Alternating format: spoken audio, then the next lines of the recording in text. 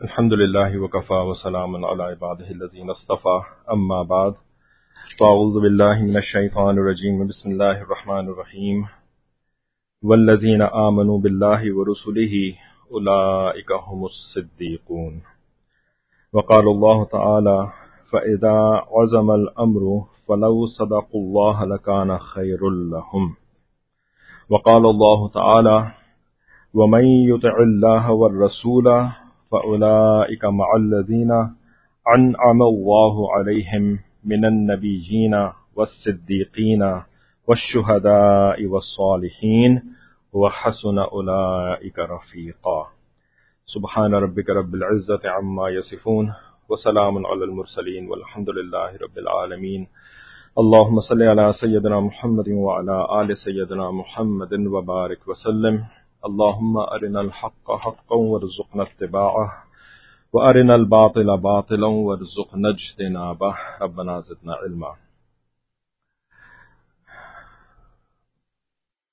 پچھلے جمعے کو ہمارے ہاں جو موضوع شروع ہوا تھا وہ اخلاقیات کے بارے میں تھا، حسن اخلاق کے بارے میں، اور اس میں ہم نے یہ موضوع سامنے رکھا تھا، یعنی یہ بنیاد بنائی تھی کہ جو غیر مسلم ہوتے ہیں، عیسائی، کافر، ہندو بھی، تو ان کے معاشرے کے اندر اگر ہم جاتے ہیں، خصوصاً مغرب کے اندر، تو اس معاشرے میں ہمیں بہت زیادہ رکھ رکھاؤ نظر آتا ہے، اور ظاہری اعتبار سے ہی صحیح لیکن بہت زیادہ خوش اخلاقی نظر آتی ہے، جبکہ اس کے برعکس ہم دینداروں میں جاتے ہیں یا ہم خود الحمدللہ اگر دیندار ہیں تو اپنے گھر میں جھانک کے دیکھتے ہیں، اپنی اولاد کو دیکھتے ہیں، اپنے آپ کو دیکھتے ہیں، دینداروں کے گھرانوں کو دیکھتے ہیں، اور ان کے جو تعلیمی ادارے ہیں ان کو بھی دیکھتے ہیں، تو ہمیں خوش اخلاقی سب سے کم نظر آتی ہے۔ ایسا ہر جگہ نہیں ہوتا، ایکسیپشنز آر آلویز دیئر، لیکن ایک کثیر تعداد کی بات ہو رہی ہے، ایک رول کی بات ہو رہی ہے، زیادتی وہاں زیادہ جو ہے وہ خوش اخلاقی نظر آ رہی ہوتی ہے، حتیٰ کہ جو ان کے راستے پر چلنے والے لوگ ہیں، مغرب کے راستے پر چلنے والے لوگ، یعنی جو کہ ان کا بنایا ہوا میڈیا دیکھتے ہیں، ٹی وی دیکھتے ہیں، اور ان کے بنائے ہوئے اسکولوں سے پڑھتے ہیں، تو ان اسکولوں کے پڑھے ہوئے اور اس ٹی وی کے دیکھنے والے بھی بہت سارے دینداروں کے مقابلے میں زیادہ خوش اخلاق نظر آتے ہیں۔ آگے ہو جائیں۔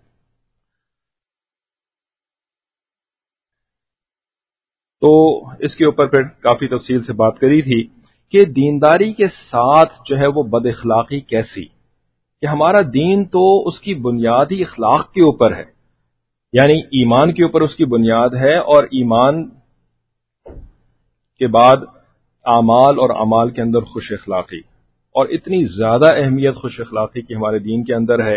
نبی علیہ الصلوۃ والسلام کے اقوال انما بعثت لاتمم مکارم الاخلاق، کہ میں تو مکارم اخلاق کی تکمیل کے لیے بھیجا گیا ہوں۔ تو پھر دیندار اور نبی علیہ الصلوۃ والسلام کے ماننے والے، بلکہ نبی علیہ الصلوۃ والسلام کی سنتوں پر عمل کرنے والے، یہی فرق ہے نا، ہے تو باقی بھی بہت سارے نبی علیہ الصلوۃ والسلام کو ماننے والے، لیکن نبی علیہ الصلوۃ والسلام کی ماننے والے، جو آپ صلی اللہ علیہ وسلم کے احکامات کے اوپر، سنتوں کے اوپر عمل کرنے والے ہیں، تو ان میں یہ بد اخلاقی کیسی؟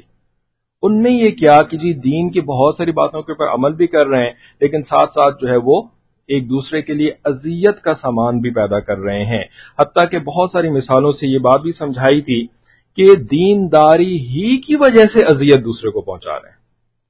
دینداری کر کے کچھ مسئلہ ہو گیا سر، آواز، دینداری کے ساتھ ہی دوسروں کی اذیت کا سبب بن رہے ہیں، جیسے کہ نفل نمازیں، نفل عبادات، وہ ایسے کر رہے ہیں کہ جس کی وجہ سے گھر والوں کو تکلیف ہو رہی ہے، محلے والوں کو تکلیف ہو رہی ہے، دوسرے لوگوں کو تکلیف ہو رہی ہے۔ ہمارے دین کے اندر نفل عبادات تو کیا، فرض عبادات کے اندر اس بات کا خیال رکھنے کا حکم ہے کہ اس سے دوسروں کو تکلیف نہ ہو۔ اسی طریقے سے عادات و اطوار گھرانوں کے اندر ایسی ہوتی ہیں کہ جن کی وجہ سے ہم دوسروں کے لیے، اپنے ساتھ رہنے والوں کے لیے اذیت کا سبب بن رہے ہوتے ہیں۔ تو یہ ٹاپک تو بہرحال پچھلے ہفتے کا تھا، لیکن پھر اس سے جو ہے نا وہ بات آگے بڑھی اور کسی کے توجہ دلانے کی بھی وجہ سے سمجھ لیں یا اور بھی اس کی وجوہات بنی کہ پھر دل میں یہ ارادہ کیا کہ ہمارے حضرت کے جیسے کہ ہم دوسرے بیانات اور دوسرے سلسلوں کے دروس کر رہے ہیں اپنی کلاسز کے اندر، تو اسی طریقے سے جو ہمارا جمعے کا بیان ہوتا ہے تو اس کے اندر بھی ہم حضرت کے ایک سلسلہ بیانات ہی کو لے کر کے چلتے ہیں، انہی کے دروس کے اوپر جو ہے پھر ہم تشریحات سامنے رکھتے ہیں لوگوں کے۔ وہ سلسلہ بیانات جو ہے وہ رمضان المبارک کے اعتکاف، کسی سال کے اعتکاف کے بیانات ہیں جو کہ حضرت نے مکارم الاخلاق کے اوپر ہی کیے تھے۔ تو اس کو ہم آج شروع کرتے ہیں، ساتھ ساتھ جو ہے وہ اس کی تشریح بھی کرتے جائیں گے کچھ جہاں ضرورت محسوس ہوگی، کہ اس کے بالکل پیش لفظ کے اندر حضرت فرماتے ہیں کہ انسان کے واصل باللہ ہونے کے لیے، اللہ تعالیٰ کے قریب ہونے کے لیے، اللہ سے جڑنے کے لیے اخلاق حمیدہ کو اپنانا اور اخلاق رذیلہ کو اپنی ذات سے دور کرنا انتہائی ضروری ہے۔ آج کے اس زمانے میں لوگ بلند روحانی مدارج و مقامات حاصل کرنے کے لیے بہت عبادت، محنت اور مجاہدے کرتے ہیں، لیکن روحانی ترقی کا جو اصل سبب قرآن و سنت سے معلوم ہوتا ہے وہ یہ ہے کہ انسان اپنے اندر مکارم اخلاق پیدا کرے۔ حدیث شریف میں ہے انما بعثت لاتمم مکارم الاخلاق۔ اسی طرح نبی کریم صلی اللہ علیہ وسلم سے پوچھا گیا ای المؤمنین اکمل ایمانا، کہ کون سا مومن جو ہے وہ اپنے ایمان میں سب سے زیادہ کامل ہے؟ نبی علیہ السلام فرمایا احسنہم خلقا، کہ جو ان میں اخلاق میں سب سے زیادہ اچھا ہے، یعنی اس کے عقائد بھی صحیح ہیں، ایمان اس کا پکا ہے، عقائد اس کے صحیح ہیں، کسی عقیدے میں وہ ڈنڈی نہیں مارتا، کسی عقیدے کو اس نے خراب نہیں کیا ہوا، باقی ساری چیزیں ٹھیک ہیں، لیکن قادیانیوں میں کیا حرج ہے، حرج ہی کیا ہے، اس طرح کی باتیں نہیں کرتا، اس کا ایمان مکمل ہے۔ اور پھر اس کے بعد وہ فرائض کا بھی اہتمام کرتا ہے۔ اب اس کے بعد اس کا جو ایمان مکمل ہوگا، عقائد مکمل ہونا ایک الگ چیز ہے اور ایمان کا کامل ہونا ایک الگ چیز ہے۔ تو یہاں پر کامل ایمان کی بات ہو رہی ہے، تو عقائد صحیح ہوں، فرائض کا اہتمام کرتا ہو، تو اس کے بعد اب اکمال کے اندر کیا چیز رہ جاتی ہے؟ اخلاق رہ جاتے ہیں۔ اگر یہ اخلاق کی پابندی کرتا ہے، حسن اخلاق اختیار کرتا ہے، تو اب اس کا ایمان جو ہے وہ مکمل ہو جاتا ہے۔ ایک اور حدیث پاک میں ہے ان مکارم الاخلاق من اعمال اہل الجنہ، بے شک یہ جو مکارم اخلاق ہیں یہ تو جنت والوں کے اعمال میں سے ہیں۔ اب سوال یہ پیدا ہوتا ہے کہ جن مکارم اخلاق کو اپنانے کی تلقین کی گئی ہے اور اتنے فضائل بیان کیے گئے ہیں وہ کیا ہیں؟ تو وہ فرماتے ہیں کہ 10 اخلاق ہیں۔ ہم اردو میں اخلاق کہتے ہیں، عربی کے اندر اخلاق کا لفظ ہے، تو زبان پہ چڑھا ہوا ہے اخلاق۔ بہرحال جب عربی کی عبارت پڑھیں گے تو انشاءاللہ اخلاق ہی پڑھیں گے۔ تو وہ جو 10 اخلاق ہیں وہ ایک انسان کی زندگی میں ہونے بہت ضروری ہیں۔ نمبر 1 سب سے مشکل، خصوصاً پاکستانی کے لیے، پھر پیچھے پیچھے انڈین چھوٹے بھائی، سب سے مشکل کام نمبر 1، ویسے ہے اتنا مشکل نہیں، اگر اللہ کی مدد شامل ہو جائے تو کوئی بھی چیز مشکل نہیں رہتی۔ نمبر 1 سچ بولنا، نمبر 1 سچ بولنا، اور نمبر 1 سچ بولنا 3 مرتبہ دہرانا ضروری ہوتا ہے کچھ چیزوں کا۔ نمبر 2 سچائی کا معاملہ کرنا، یہ پورا ایک الگ بیان ہے، پورا الگ ایک چیپٹر ہے اس کے اوپر، سچائی کا معاملہ کرنا۔ سچ بولنا ایک الگ تھا، نمبر 1 تھا، نمبر 2 سچائی کا معاملہ کرنا۔ نمبر 3 احسان کا بدلہ دینا۔ نمبر 4 حاجت مندوں کی مدد کرنا، جو ضرورت مند ہیں، حاجت مند ہیں، کوئی ان کو پرابلم ہوئی بھی ہے، ان کی مدد کرنا۔ نمبر 5 صلہ رحمی، کہ جو اپنے بلڈ ریلیٹیوز ہیں، خون کا تعلق جن کے ساتھ ہے، رشتہ داری کا تعلق ہے، کسی بھی واسطے سے ہو، تو ان کے تعلق کو جوڑنا، توڑنا نہیں ہے اس تعلق کو، بلکہ جوڑ کر کے رکھنا، صلہ رحمی کا۔ اللہ سے تعلق سب سے پہلے آتا ہے، یہ نہیں کہ ان سے تعلق جوڑنے میں اللہ کا تعلق توڑ دیا، ان سے تعلق جوڑنے میں نبی علیہ السلام کا تعلق توڑ دیا، ہرگز ہرگز نہیں۔ نہیں، اللہ کا تعلق جوڑنے کے بعد، نبی علیہ السلام کا تعلق جوڑنے کے بعد رشتہ داروں سے تعلق جوڑنا، ان کی مان کر کے اللہ کی نافرمانی نہیں کرنا، اس کا مطلب ہے، ہرگز ہرگز اس کا یہ مطلب نہیں ہے صلہ رحمی کا۔ تو نمبر 5 صلہ رحمی، اور نمبر 6 پڑوسی کے حقوق ادا کرنا، جار پڑوسی۔ نمبر 7 امانت داری۔ نمبر 8 مہمان نوازی۔ نمبر 9 حیا کا ہونا، اور نمبر 10 ساتھیوں کی مدد کرنا، یعنی جو حاجت مند نہیں ہے، غریب غربا افلاس مفلس، وہ نہیں، اپنے جو ساتھی ہیں، ساتھ رہنے والے لوگ ہیں، کوئی تھوڑی بہت ان کو ضرورت پڑ گئی، ان کی بھی مدد کرنا۔ یہ 10واں۔ تو فرماتے ہیں حضرت کہ جو سالک چاہے کہ مجھے اللہ تعالیٰ کا قرب نصیب ہو، وہ ان اخلاق کو اپنی زندگی کا حصہ بنائے۔ ان اخلاق کی اہمیت کا اکثر لوگوں کو پتہ ہی نہیں ہوتا۔ اسی بات کے پیش نظر کہ سالکین کو پتہ چلے کہ ہمیں اپنی زندگی کو کیسی صفات سے مزین کرنا چاہیے، زیمبیا میں اعتکاف کے دوران مختلف نشستوں میں ان 10 اخلاق کی اہمیت پر روشنی ڈالی گئی تاکہ ان کو اپنانا آسان ہو جائے۔ پیارے بیٹے سیف اللہ احمد نے ان بیانات کو جمع کر کے ترتیب دیا۔ کتابوں کی اشاعت کے عالمی ادارے مکتبۃ الفقیر نے اس کو مکارم اخلاق کے نام سے افادہ عام کے لیے شائع کیا، اور پرنٹنگ کا مکمل کام معہد الفقیر الاسلامی پریس جھنگ میں کیا گیا۔ دعا ہے کہ جو حضرات اس محنت میں کوشاں ہیں، اللہ تعالیٰ ان کی کاوشوں کو قبول فرمائے اور یہ کتاب قارئین کے لیے نفع مند بنائے اور اپنی رضا کے حصول کا ذریعہ بنائے۔ فقیر ذوالفقار احمد نقشبندی مجددی، کان اللہ لہ عوضا عن کل شیء۔ اللہ تعالیٰ اس کے لیے ہر چیز میں سے کچھ حصہ بنا دے، ہر خیر میں سے ان کے لیے حصہ بنا دے۔ تو اب جو پہلا خلق سچ بولنا، اس کی ابتدا آج کر لیتے ہیں۔ تو فرماتے ہیں کہ نبی صلی اللہ علیہ وآلہ وسلم نے فرمایا انما بعثت لاتمم مکارم الاخلاق، کہ میں مکارم اخلاق کی تکمیل کے لیے مبعوث کیا گیا ہوں۔ یعنی آپ صلی اللہ علیہ وسلم کی تشریف آوری کا مقصد کیا تھا؟ آبجیکٹو یہ تھا کہ گول آف لائف، لوگوں کو مکارم اخلاق سکھائیں۔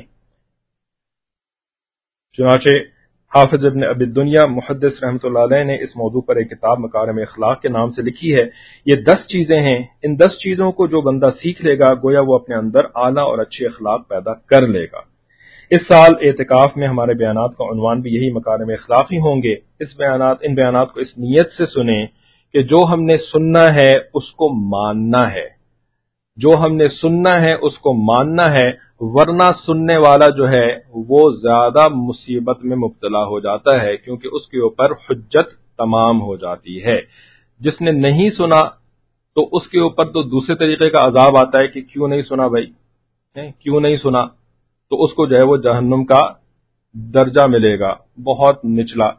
لیکن جو سنتا ہے، یعنی آ کر کے مجلس میں بیٹھ جاتا ہے اور سننا شروع کر دیتا ہے لیکن مانتا نہیں ہے، اس کو جہنم کا سب سے زیادہ نچلا درجہ ملے گا، سب سے زیادہ نچلا درجہ، جو کس کے لیے خاص ہے؟ منافقین کے لیے۔ یہ منافقین کون ہوتے تھے؟ یہ مجلس میں آتے تھے، یہ سارے کے سارے مجلس میں آتے تھے، یہ نبی علیہ السلام کی باتیں سنتے تھے لیکن یہ مانتے نہیں تھے۔ تو ان کا جو حشر ہوگا یہ مشرکین مکہ سے بھی زیادہ برا حشر ہوگا، یہ بت پرستوں سے بھی زیادہ برا حشر ہوگا۔ یہ کھل کر کے نبی علیہ السلام کی مخالفت کرنے والے، گالیاں دینے والے، تھوک پھینکنے والے، پتھر مارنے والے اور نہ جانے کیا کیا کرنے والے نبی علیہ السلام کے ساتھ۔ عجیب، یہ جو منافقین ہیں یہ پتھر نہیں مارتے تھے۔ کبھی مارا کسی منافق نے پتھر؟ سنا آپ نے کبھی کہ منافق نے پتھر مارا ہو؟ کبھی کسی منافق نے نبی علیہ السلام کے اوپر تھوک پھینکا؟ کبھی کسی منافق نے نبی علیہ السلام کے اوپر تلوار اٹھائی؟ نہیں، ایک منافق کبھی مجھے تو نہیں پتا بھائی، آپ کو پتا ہو تو بتا دیے گا، ایک منافق نے بھی نبی علیہ السلام کے ساتھ ایسی بدتمیزی کا سلوک نہیں کیا بھی تو اتنا کہا کہ ہم جو ہے وہ کیا بچوں نے سیرت کلاس میں جو ابھی پڑھا ہے نا کہ جب مدینہ منورہ پہنچیں گے تو جو عزت والا ہوگا وہ ذلت والوں کو باہر نکال دے گا، یہ کہا تھا نا اس منافق نے، عبداللہ بن ابی نے۔ تھوک تو نہیں پھینکا تھا نبی علیہ السلام کے اوپر آ کر کے، لیکن فی الدرک الاسفل من النار وہ تھوک پھینکنے والے نہیں ہوں گے. رائٹ؟ تھوک پھینکنے والے، پتھر مارنے والے جہنم کے آخری درجے میں نہیں ہوں گے. جہنم کے آخری درجے میں وہ ہوں گے جو مسجد نبوی میں آ کے بیٹھتے تھے، نبی علیہ الصلوۃ والسلام کی صحبت میں آ کے بیٹھتے تھے، جنہوں نے کبھی پتھر نہیں مارا تھا. ہمیں سوچنا چاہیے، کیونکہ یہاں پہ سارے کے سارے مجلس میں آ کے بیٹھنے والے ہیں. رائٹ؟ کوئی ایک بندہ بھی ایسا نہیں جس نے پتھر مارا ہو، کوئی ایک بندہ بھی ایسا نہیں ہے نا جس نے تھوک پھینکا ہو. ہے آپ میں سے کوئی ایک؟ کوئی بھی نہیں ہے، لیکن مجلس میں سارے آ کے بیٹھے ہوئے ہیں نا. تو ہمارے لیے کون فکر کی بات ہے، کون ہمارے لیے ڈرنے والا مقام ہے؟ منافقین مدینہ، مشرکین مکہ نہیں. مشرکین مکہ باہر والے ہیں، وہ ان کے نقش قدم پہ چلنے والے ہیں. جو باہر والے ہیں، جو کہ دشمنی کر رہے ہیں، جو کہ بری بری باتیں بول رہے ہیں، جو کہ لوگوں کو جو ہے وہ بدگمان کر رہے ہیں، جو لوگوں کے ساتھ جو ہے وہ اس قسم کی باتیں کر رہے ہیں، وہ تو باہر والے ہیں جو نہیں سن رہے ہیں. تو ان بیانات کو اس نیت سے سنیں کہ جو ہم نے سننا ہے اس کو ماننا ہے اور اس کو اپنی زندگی میں لاگو کرنا ہے. تو سب سے بنیادی خلق صدق ہے، سچائی. فرماتے ہیں کہ مکارم اخلاق میں سب سے پہلے ہے سچ بولنا. سچ بنیاد ہے، جڑ ہے. سچ یوں سمجھیے کہ جیسے ہر درخت کا ایک تنا ہوتا ہے، ہر عمارت کے ستون ہوتے ہیں، اور ستون نہ رہیں تو عمارت گر جاتی ہے. اگر ستون نہ رہیں تو عمارت گر جاتی ہے، تنا نہ رہے تو درخت گر جاتا ہے. ایسے ہی دین اسلام کا تنا اور ستون سچ بولنا ہے.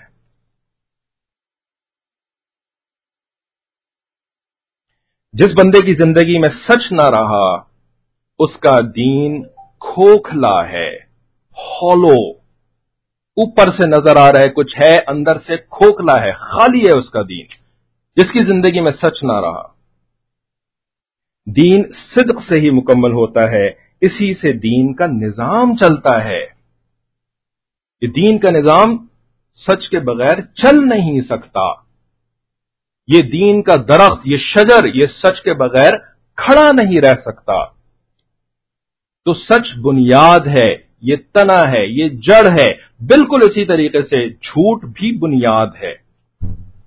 جھوٹ بھی ایک تنا ہے. کس چیز کا تنا ہے، کس چیز کی بنیاد ہے؟ باقی سارے گناہوں کی بنیاد ہے. جہاں پہ جھوٹ شروع ہو گیا بس گناہوں کا دروازہ کھل گیا. اب اس سے گناہوں کی برانچز نکلیں گی،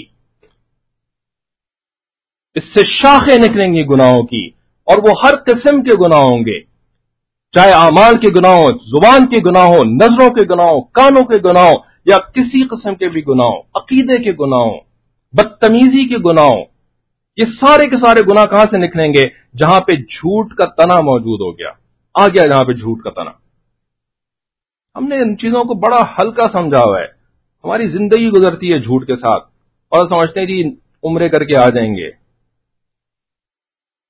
تب ٹھیک ہو جائے گا. بڑی سونے کی سیاہی سے لکھنے والی بات ہے جو کسی نے کہی کہ کعبۃ اللہ کے گرد چکر لگانے سے لوگوں کو دیے ہوئے چکر معاف نہیں ہوتے.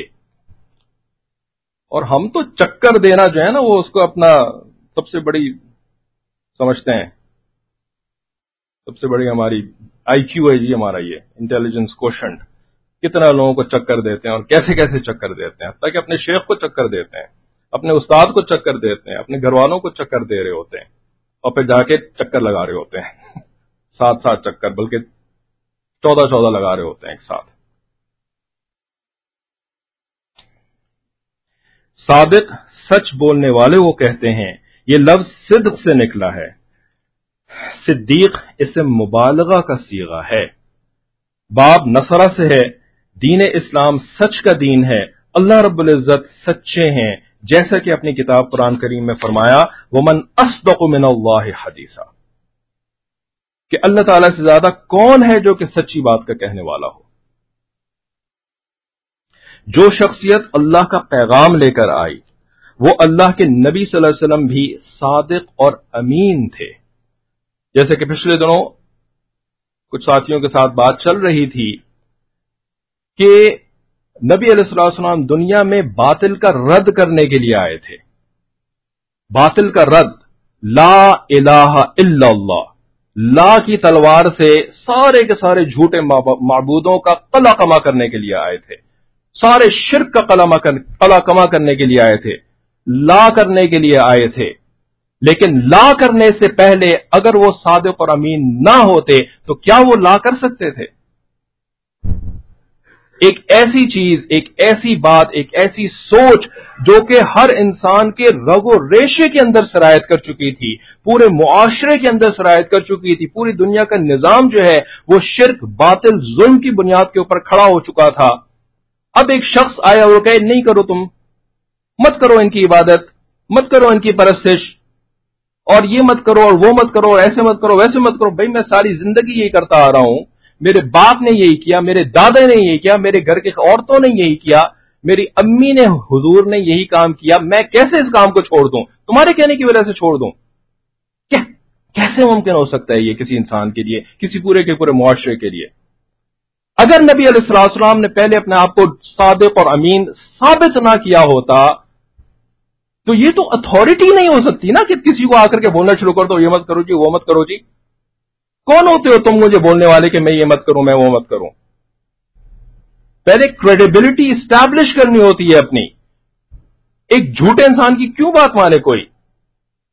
ماننا تو پھر بھی چاہیے، دوسرے ذرائعوں سے بھی حق جو ہے وہ ثابت ہو جاتا ہے، لیکن ایک بندے کی مان کر کے اپنی زندگی کو بالکل تبدیل کر دینا، کیوں بھائی؟ Why should I do it? Proof کرو نا. ایک غیب کی بات مجھے لا کر کے بتا رہے ہو، مروں گا، مرنے کے بعد اٹھایا جاؤں گا. اچھا دکھاؤ نا ذرا کر کے، کیسے اٹھایا جاؤں گا؟ قیامت کے دن جو ہے وہ سب کو جمع کیا جائے گا، حساب ہوگا. کون لے گا حساب؟ کہاں سے آئیں گے یہ فرشتے؟ قیامت کیسے قائم ہوگی؟ کب قائم ہوگی؟ کس بیسس میں تمہاری بات مانوں؟ جھوٹے انسان، کبھی کچھ بولتے ہو، کبھی کچھ بولتے ہو. پہلے میں تمہیں جانتا ہوں کتنے مکار قسم کے انسان ہو. بیوی سے جا کے پوچھو، بیوی بتائے گی کتنا کتنا جھوٹ بولتے ہیں. ماں سے پوچھو، ماں بتائے گی کتنا یہ جھوٹ بولتے ہیں. تو ہم تو داڑھی اگانے کی بنیاد پہ دین کی تبلیغ کرتے ہیں نا کہ میری اتنی لمبی داڑھی ہے نا، اس وجہ سے میری بات مانو. میں سر پہ ٹوپی پہنتا ہوں، اس وجہ سے میری بات مانو. میں روزانہ جو ہے نا مسجد کے چکر کاٹتا ہوں یا کعبۃ اللہ کے چکر لگاتا ہوں، اس وجہ سے میری بات مانو. جی نہیں، یہ تو روایتیں ہیں. یہ تو کوئی بھی آ کے کہہ سکتا ہے میں فلانے طرح کے وہ بھی کہہ سکتے ہیں نا، میں جو اورنج کپڑے پہنتا ہوں میری بات مانو.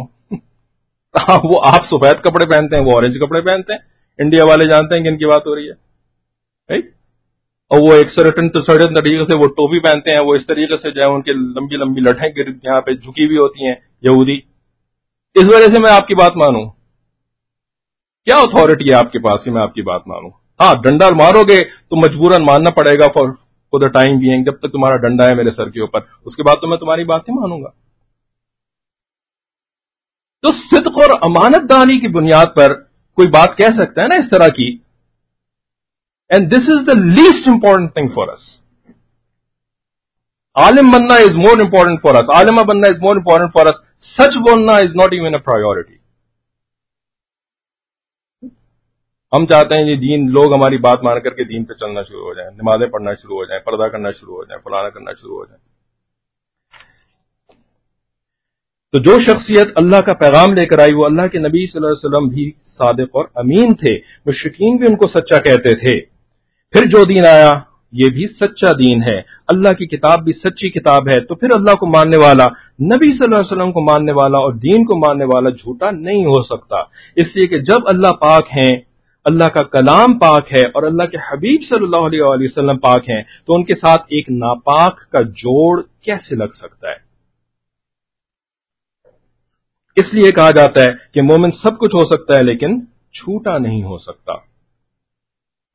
تو دین تو ہے ہی اعتماد کا نام، رائٹ؟ اعتماد، غیب کے اوپر اعتماد. جس شخص کے اوپر اعتماد نہ کیا جا سکتا ہو تو اس کی غیبی باتوں کے اوپر کیسے اعتماد کیا جا سکتا ہے؟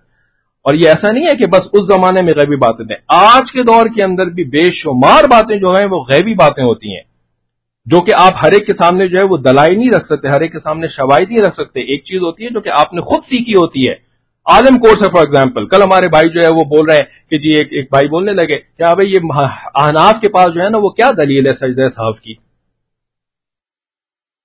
وہ کوئی صاحب جو ہے وہ انٹرنیٹ کے اوپر آ کر کے بکنا شروع ہو جاتے ہیں کہ جی وہ امام شافی کے پاس یہ دلیل تھی کہ ایسے سجدہ صاحب ہونا چاہیے، اور یہ حدیث تھی وہ حدیث تھی۔ حنفیوں کے پاس تو کوئی دلیل ہی نہیں ہے، تو مان لی انہوں نے ہاں بھائی حنفیوں کے پاس کوئی دلیل نہیں ہے، بغیر دلیل کے ہی کام کر رہے ہیں، سنت کے خلاف کام کر رہے ہیں 1400 سال سے 1300 سال سے یہ حنفی جو ہے نا۔ تو میں نے کہا بھائی مجھے تو دلیل یاد نہیں ہے، میں تو دروس پڑھانے والے لائن پہ نہیں ہوں۔ تو دور حدیث کے جو سال تھا 8ویں سال کے اندر یہ سارے مسائل جو ہیں وہ دلیل کے ساتھ بیان کیے جاتے ہیں، اور پھر جو لوگ بعد میں ان کو پڑھا رہے ہوتے ہیں ان کو پھر یہ یاد بھی رہتے ہیں۔ مجھے تو یہ یاد نہیں ہے، میں تو آپ کو یہ کہہ رہا ہوں کہ بھائی جب نیک علماء ہیں، الحمدللہ اچھے لوگ ہیں، دیندار لوگ ہیں، شریف لوگ ہیں، سچے لوگ بھی نظر آتے ہیں بہت سارے ان کے اندر، اور ہمارے اکابرین سچے تھے، آپ اس کی بنیاد پہ مان لیں بات۔ آپ کیا 1300 سال کے بعد بیٹھ کر کے نا اس چکر میں پڑے ہوئے ہیں کہ سجدہ صاحب یہ لوگ صحیح کر رہے ہیں کہ نہیں کر رہے ہیں، اور کوئی مسئلے نہیں رہ گیا آپ کے پاس ڈسکس کرنے کے لیے۔ سجدہ صاحب سنت کے خلاف ہو رہا ہے کہ سنت کے مطابق صحیح ہو رہا ہے؟ تو بھئی اعتماد کرو اپنے اکابرین کے اوپر۔ ہاں دلیلیں تمہیں چاہیے تو پھر پورے پروسیس سے جاؤ اور وہ تمہیں مل جائیں گی، اس کا مسئلہ نہیں ہے، دلیلیں الحمدللہ ہیں ساری کی ساری، لیکن اس کے لیے تو تمہیں اس لرننگ پروسیس سے گزرنا پڑے گا نا۔ ایسے کوئی تھوڑی ہے کہ کوئی جو ہے وہ ماسٹرز لیول کا علم ہے، ایک بندے نے جو ہے وہ ابھی 5ویں جماعت بھی نہیں پڑھی ہوئی ہے، اس کو ماسٹرز لیول کی ساری جو ہے وہ آپ کو دلیلیں دے کر کے سمجھ میں بھی آ جائیں گی اس کے لیے تو ایک بیک گراؤنڈ کی ضرورت پڑتی ہے نا۔ تو پھر کس بنیاد کے اوپر میں ان سے توقع کر رہا ہوں کہ تم حنفیوں کو جھوٹا مت سمجھو؟ اعتماد کی بنیاد پر نا کہ بھئی ہمارے اکابرین پہ اعتماد کرو۔ تو اگر ہمارے اکابرین بھی جھوٹے ثابت ہو جائیں، جیسے کہ اس وقت جو ہے دنیا کے اندر سب سے زیادہ زور پچھلے چند ہفتوں میں اس بات پہ محنت شروع ہوئی ہوئی ہے سوشل میڈیا کے اوپر کہ وہ دیوبندی اکابرین کو جھوٹا ثابت کریں، صراحتاً جھوٹا ثابت کریں۔ یہ فرق ہے ان باتوں سے۔ پہلے یہ محنت نہیں ہو رہی تھی، پہلے یہ محنت ہو رہی تھی کہ ان کو ثابت کرو کہ ان کو کچھ نہیں پتا، یہ تو ایسی جو ہے نا وہ دیکھا دیکھی کی باتیں کر رہے ہیں، اور یہ جو ہے نا وہ بس ایسی بس اپنی یعنی دکان چلانے کے لیے جو ہے نا انہوں نے دین کا ایک جو ہے وہ اپنا بنایا ہوا ہے، ان کو آتا جاتا کچھ نہیں ہے، اصل میں تو عربوں کو آتا ہے، اصل میں تو ان کو آتا ہے، ان کو تو کچھ نہیں آتا۔ بہت سارے ڈفرینٹ طریقے تھے کہ جن کے ذریعے سے علماء سے لوگوں کو کاٹنے کی کوشش کی جا رہی تھی۔ لیٹسٹ مارکیٹ کے اندر پتہ ہے کیا طریقہ ہے؟ مارکیٹ میں لیٹسٹ طریقہ کیا آیا ہوا ہے؟ ان کو صراحتاً جھوٹا ثابت کرو، اور ثابت کرنے کے لیے جو وہ دلیلیں استعمال کر رہے ہیں وہ دلیلیں خود جھوٹی ہیں یا آؤٹ آف کانٹیکسٹ ہیں، لیکن it does not matter. Social media پہ آ کر کے بولنا شروع کر دو، انہوں نے یہ جھوٹ بولا، انہوں نے یہ جھوٹ بولا، انہوں نے یہ جھوٹ بولا۔ سوشل میڈیا پہ جو سننے والے لوگ ہوتے ہیں ان کو تو الف کبھی نہیں پتا ہوتا، ان کے پاس تو وقت نہیں ہوتا کہ وہ تحقیق کریں کہ اچھا یہ بندہ جو بول رہا ہے جھوٹا اور اس کے سامنے جو ہے وہ دکھا بھی رہا ہے اپنے اسکرین کے اوپر فلانا دلیل ہے، فلانی دلیل ہے، اس دلیل کی حقیقت کیا ہے، اس دلیل کی تفصیل کیا ہے، اس دلیل کا کانٹیکس کیا ہے، اس کا تو کسی کے پاس ٹائم نہیں۔ انہوں نے سن لیا ہاں بھئی یہ تو جھوٹ ہیں، دیکھو یہ بول رہے ہیں نا یہ جھوٹ، اچھا بولتے بھی ایسے ہیں، جھوٹ کر کے بولتے ہیں۔ پیر ذوالفقار احمد نقشبندی نے یہ جھوٹ بولا، میں نے بھی لکھا نا جیم کو 3 دفعہ لکھ کر کے، ہاں کو 3 دفعہ لکھ کر کے، پھر اس کے بعد جھوٹ بولا، ایسے بولتے ہیں آ کر کے۔ کیوں اتنا تکلیف کیوں آپ اٹھا رہے ہیں جھوٹ کے لفظ کے اوپر؟ ان کو پتہ ہے کہ جب ایک دفعہ پیر ذوالفقار احمد نقشبندی یا کو فلانے جو ہے وہ مفتی رفیع عثمانی یا فلانے مفتی صاحب جو ہیں یہ ایک دفعہ لوگوں کی نگاہ میں جھوٹے بن گئے نا، اب کیا ہوگا؟ ان کی کوئی نصیحت تم لوگوں کو سناؤ گے نا کہ دیکھو انہوں نے یہ کہا تھا، انہوں نے ایسی بات کہی تھی، کتنی اچھی بات کہی تھی، اگلا بندہ جو ہے وہ بالکل سننے سے انکار کر دے گا۔ ارے بھائی یہ تو جھوٹے انسان ہیں، ارے بھائی یہ تو جھوٹے ہیں، ان کی کون سی بات سننے کے قابل ہے، ان کی بات ہم کیوں سنیں، ان کی بات ہم کیوں مانیں؟ کریڈیبلٹی ختم۔ یہی طریقہ ہے کہ یہ اہل علم اور اہل تقوی علماء کو جو ہے نا یہ گندا ثابت کرتے ہیں، پہلے گندا ثابت کرتے ہیں، جب ایک دفعہ عوام کی نگاہ میں وہ گندے بن گئے اب جو ہے وہ کر لو جو بھی کرنا ہے، اپنی مرضی چلاؤ، پھر وہ آپ کے معتقد بنیں گے، ان کے معتقد نہیں بنیں گے۔ بیسیکلی آپ جو ہے وہ فالوشپ کو چینج کر رہے ہوتے ہیں. ان کی فالوئنگ کو پہلے لوگ لگے ہوئے تھے نا ان کے ساتھ, ان کی بات مان رہے تھے, ان کی عزت کر رہے تھے, ان سے جو ہے فتوے لیتے تھے, ان سے ڈائریکشن لیتے تھے, ان سے سیکھتے تھے دین کا علم, اور اس کے بعد پھر اس کے اوپر عمل کرنے کی جتنی کوشش ہو سکتی تھی اتنی کرتے تھے. ان کو آپ نے کر دیا جھوٹا ثابت, ان کو آپ نے کر دیا گندا ثابت, ان کو آپ نے جو ہے وہ کوئی بھی برائی ان کی ثابت کر دی, جیسی بھی کری جھوٹ کر بول کر کے ثابت کرتے ہیں. اب اس کے بعد کیا ہوا, اب آپ جو ہے نا وہ سوشل میڈیا پہ آ کر کے آپ نے زور زور سے بولنا شروع کر دیا, زور زور سے بولنا شروع کر دیا, اور اپنے ویڈیوز کو جو ہے وہ وائرل کرنا شروع کر دیا. اس کے لیے بھی بڑے ٹیکنیکس موجود ہیں آج کل, کیسے ویڈیو وائرل ہوتی ہے. اب کیا ہوگا, لوگ ان کی سننے کے بجائے آپ کی سننا شروع کر دیں گے. اب آپ کی جو ہے وہ فالوشپ بن جائے گی, لائکس مل جائیں گی, millions of likes, millions of fellowships. اب لوگ آپ کی ماننا شروع کر دیں گے. اب آپ جیسے چاہیں گے لوگوں کو مینیپولیٹ کریں گے, ان کی ذہن سازی کریں گے, ان کی دل سازی کیا کریں گے, خرابی کریں گے ان کے اندر. تو یہ ساری بنیاد جو ہے نا یہ صدق اور امانت داری کے اوپر ہے. جہاں صدق نہیں, جہاں امانت داری نہیں, وہاں پہ یہ داڑھی شاڑی کا کوئی فائدہ نہیں ہے, یہ برقعوں اور ابایوں کا کوئی فائدہ نہیں ہے. جھوٹوں کے ساتھ اس دین کا جوڑ ہی نہیں ہو سکتا. تو فرماتے ہیں کہ باقی گناہوں کی توقع ہو سکتی ہے لیکن جھوٹ کی توقع ایک مومن سے نہیں کی جا سکتی. عجیب بات ہے کہ جتنی یہ اہم بات ہے اتنا اس سے آج غفلت برتی جا رہی ہے. حدیث پاک میں ہے کہ بندہ لگاتار جھوٹ بولتا رہتا ہے حتیٰ کہ اللہ تعالیٰ فرشتوں کو فرماتے ہیں کہ جھوٹوں کے دفتر میں اس کا نام لکھ دیا جائے. یعنی ایک رجسٹر مینٹین کیا ہوا ہے باقاعدہ فرشتوں نے اللہ تعالیٰ کے حکم سے, یہ جھوٹوں کا رجسٹر ہے. تو جو عادتاً جھوٹ بولنا شروع کر دیتے ہیں نا, اس خاص رجسٹر کے اندر اس بندے کا نام لکھوا دیا جاتا ہے. اور پھر لعنت اللہ علی الکاذبین, پھر جھوٹوں کے اوپر اللہ تعالیٰ کی لعنت برسنا شروع ہو جاتی ہے, رحمت دور چلی جاتی ہے ایسے لوگوں سے. پھر صادق کا ایک تعریف لکھتے ہیں, فمن اصدق فی الاقوال فہو صادق, کہ جو بندہ اپنی بات کرنے میں سچا ہو اس کو صادق کہتے ہیں. اور فرمایا, اب صدوق کا ہے لیکن وہ سمجھانے بھی بڑا مشکل ہے, اس وجہ سے میں نے اس کو سکپ کیا ہے, اور صدیق کے اوپر آتے ہیں. ومن اصدق فی الاعمال والاحوال فہو صدیق, اور وہ شخص جو کہ اپنے اعمال اور احوال دونوں میں سچا ہو اسے صدیق کہتے ہیں.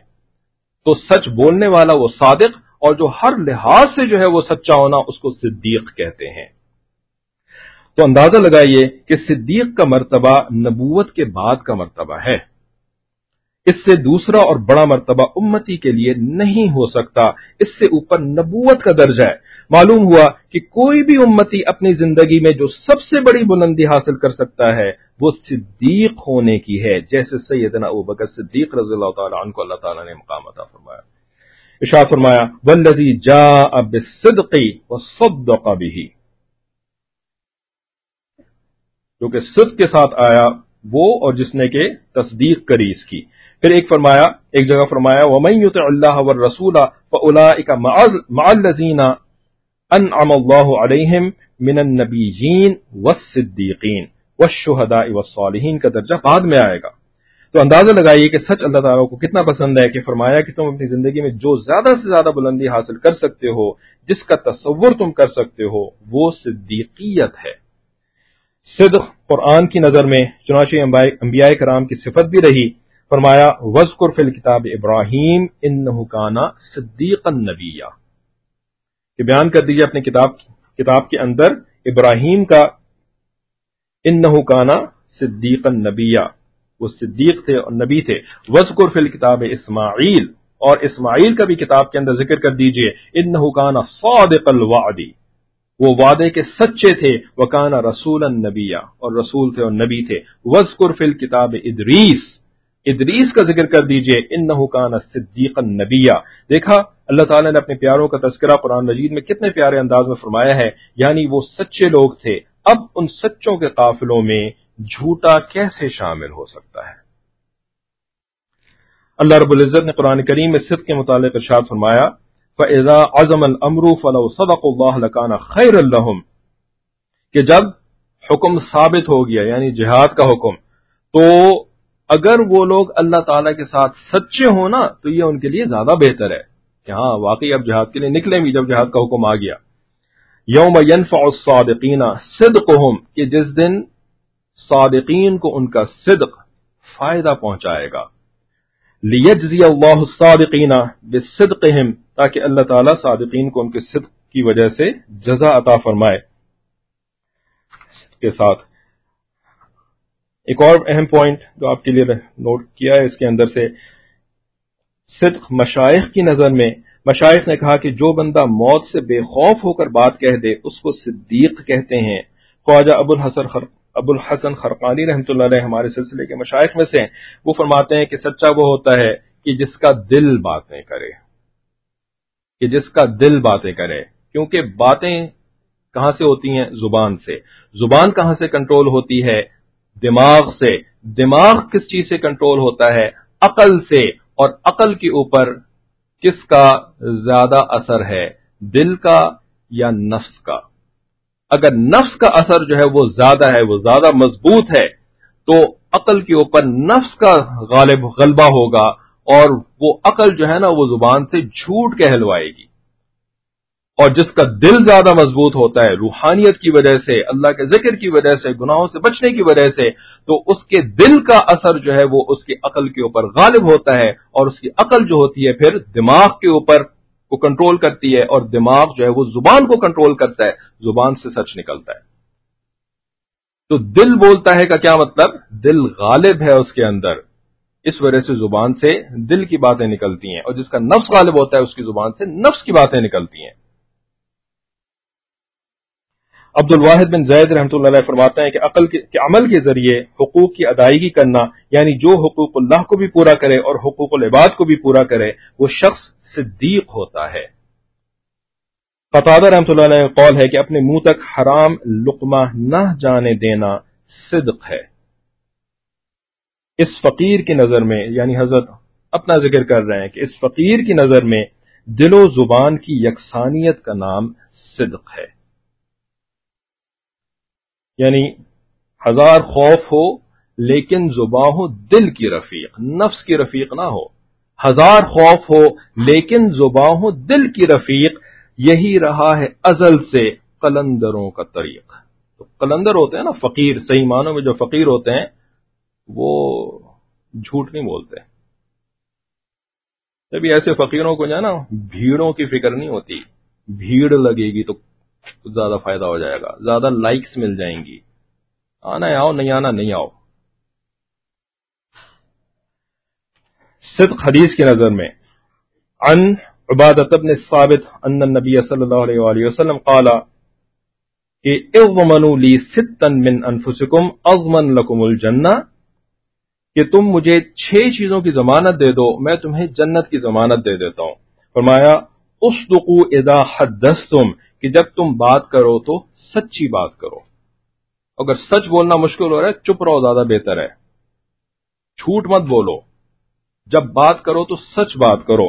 وَأَوْفُوا إِذَا وَعَدتُّمْ، اسی وجہ سے جن لوگوں کو بولنے کی زیادہ لت پڑی ہوئی ہوتی ہے نا، اور خواتین کو زیادہ تر بولنے کی زیادہ لت پڑی ہوتی ہے، اور کچھ مرد بھی خواتین جیسے ہوتے ہیں بن جاتے ہیں، وہ بھی اور بولتے رہتے ہیں، چپ نہیں رہا جاتا، تھوڑی دیر بولتے ہیں، جھوٹ بول رہے ہوتے ہیں پھر، کیونکہ سچ ہے نہیں، رن آؤٹ آف سچ. اب کیا بولیں؟ اب جھوٹ بولیں گے. تو چپ رہنا زیادہ بہتر ہے. ہمارے ایک دوست ہے تو وہ حضرت کے خلیفہ صاحب کے ساتھ جو ہے نا، وہ ان کو بڑا شوق تھا جی میں حضرت کے ساتھ رہوں گا، حضرت کے ساتھ رہوں گا، حضرت کے ساتھ ٹائم گزاروں گا، حضرت کے ساتھ ٹائم گزاروں گا. تو ان خلیفہ صاحب کو جو ہے وہ کسی دوسرے شہر میں امریکہ میں نا وہ کوئی بیان کے لیے جانا پڑا، تو ان سے غلطی ہو گئی، انہوں نے کہا کہ اچھا بھائی آپ مجھے ڈرائیو کر کے لے جائیں.